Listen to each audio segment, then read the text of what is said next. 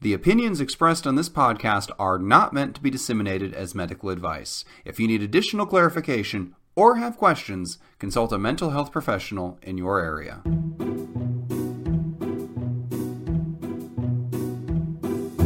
Hello, and welcome to 10 Minutes to Save Your Marriage, the podcast where a comedy writer, that's me, and a psychologist, that's me, try to solve your long-running relationship issues at 10 minutes or less. Hey. I was just thinking that was perfect. That was perfect. And why did you freak out there? Pause like you're shocked. Why does it seem like a surprise to you when I landed? Because it is a surprise. It's honestly shocking anytime you don't mess it up. And then you did mess it up, and it was exactly as predicted. It just... You messed it up. I was only reacting to your dismay. That's okay, because what I'm not dismayed about is this great listener email, which I'm sure is going to generate all kinds of interesting discussion from me and some blathering from you. Here it is. I have been wanting to have a first baby for about 2 years now. My partner is not having those feelings yet, but knowing him, I know he will never feel like he's ready, even though he does want to have kids. Do you think there's a moment in a man's life that's best to have kids, or a time a man does feel ready? How can I get him on board and excited to start a family already? If it helps, we're both 29, we've been together for 10 years, and we are waiting for COVID to let us have the wedding we've been planning for over a year now. All right, succinct and to the point. Take it away, Steve. I am curious about your take on this too, James, but the question that's on the table is there a time when a man wants kids, basically? And my answer to that is about a week and a half after he finds out she's pregnant. I don't know about you. We've got 2 kids. You've got 27.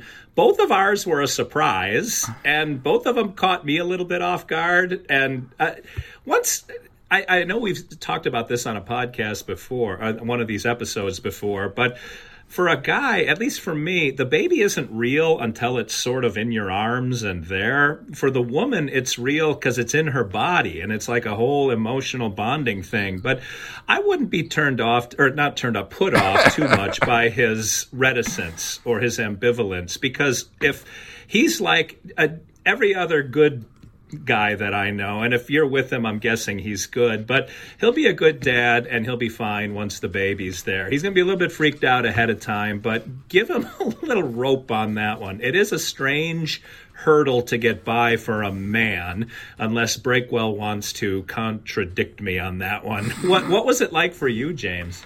All of our kids were planned, or mostly planned. So I will say this, though. Our plan was always to have 4 boys. So we missed the mark on that by just a little bit.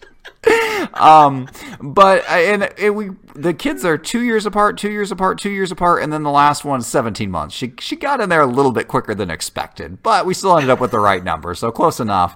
I actually wrote an entire chapter of my second book, Bare Minimum Parenting, The Ultimate Guide to Not Quite Ruining Your Child. There's an entire chapter on there on the best time to have kids, not just for men, but for men and women in general.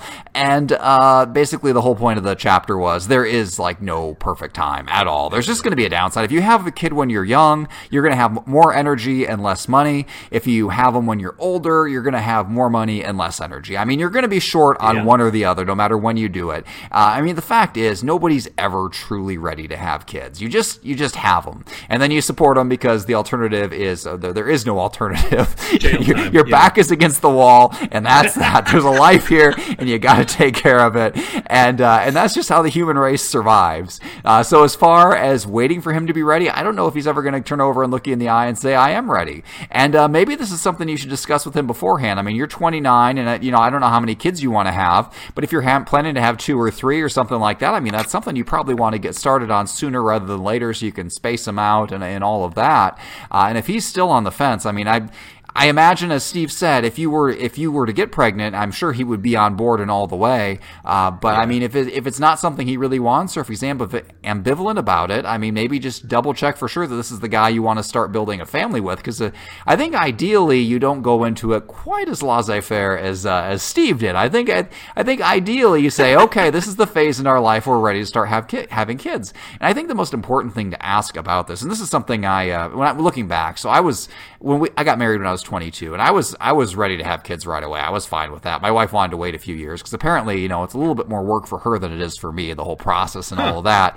And she wanted to be just a little bit settled. But I would ask you, what is it about your life that's going to change, that you're going to miss now, that he doesn't want to lose out, that he has now, that you don't want it, that you won't have later, and maybe just kind of zero in on that specific. Like what like, are you still young enough that you're going out and partying every night and hitting the bars? Are you traveling around the world? Or I suspect you probably, if you're 29 and you've been together 10 years, you probably settled into the same routine as the rest of us. You go to work, you come home, or now in the current era, you wake up and you work from home all day, and you watch some TV shows and you go to bed, and there's probably, truthfully, not that much disruption that this child is going to cause. And I will say this, so when you have a kid, you have to do it. There's no alternative. I mean, basically, you get into it. So everybody gets by because, the failure is not an option. At the same time, I honestly don't think kids are as hard as people make them out to be.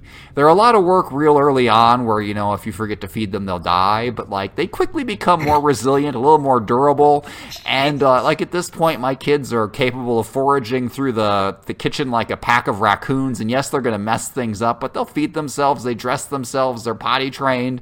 I mean, my youngest is 5, and, I'm convinced if I left the house for a week, she'd probably be okay. So they do become self-sufficient quicker than you think.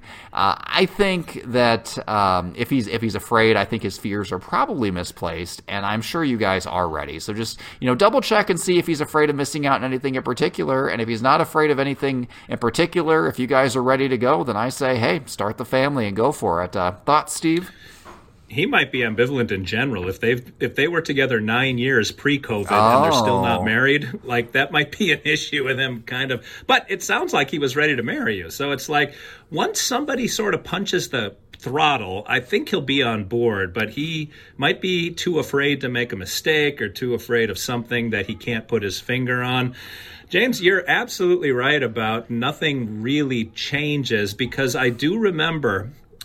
And when my daughter was born, it was not an opportune time to have a baby. So this was, but I was 30 when she was born. I tried to hit the sweet spot of money and energy, and I failed on both. But I remember very distinctly sitting in our crappy apartment in Baltimore, and watching the Drew Carey show, which I loved. It was on Wednesday nights. And I remember thinking, oh man, in a few months we won't be able to watch the Drew Carey show anymore because there'll be a baby.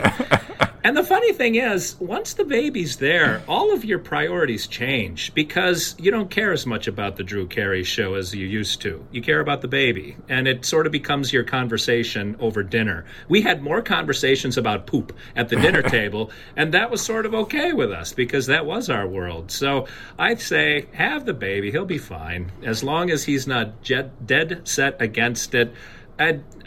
James, in James's own spectacularly horrific way, was able to say that if you don't, they die. So there's really no alternative.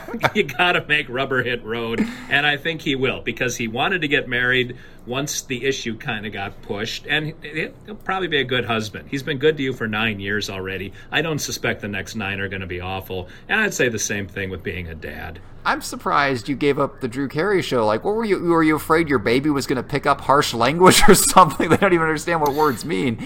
We used to watch The Walking Dead in front of our kids when they were toddlers. And then one day, our oldest got terrified, oh, you're old enough to understand what's on the screen now. I guess we'll have to watch that one after you go to bed. But it's kind of surprising how long we didn't modify our TV watching behavior at all. And even now we watch some shows we probably shouldn't in front of the kids. It's here's the deal. Don't repeat anything you see on TV. That's the rule. But I didn't stop playing Xbox, didn't stop watching the shows. It just wasn't that much of a change when it happened. But I actually, for once, really like something you said, the fact that he might just be an ambivalent guy in general. 9 years together and not moving one way or another, or 10 years. I mean, that's just, I think that does indicate a guy who's not super, decisive about anything. And if his attitude's the same about kids as it is about marriage, and that's good enough for you, I think you'll be fine. He might just not be a guy who's always like, let's put a foot on the gas pedal and jump into this next stage right away.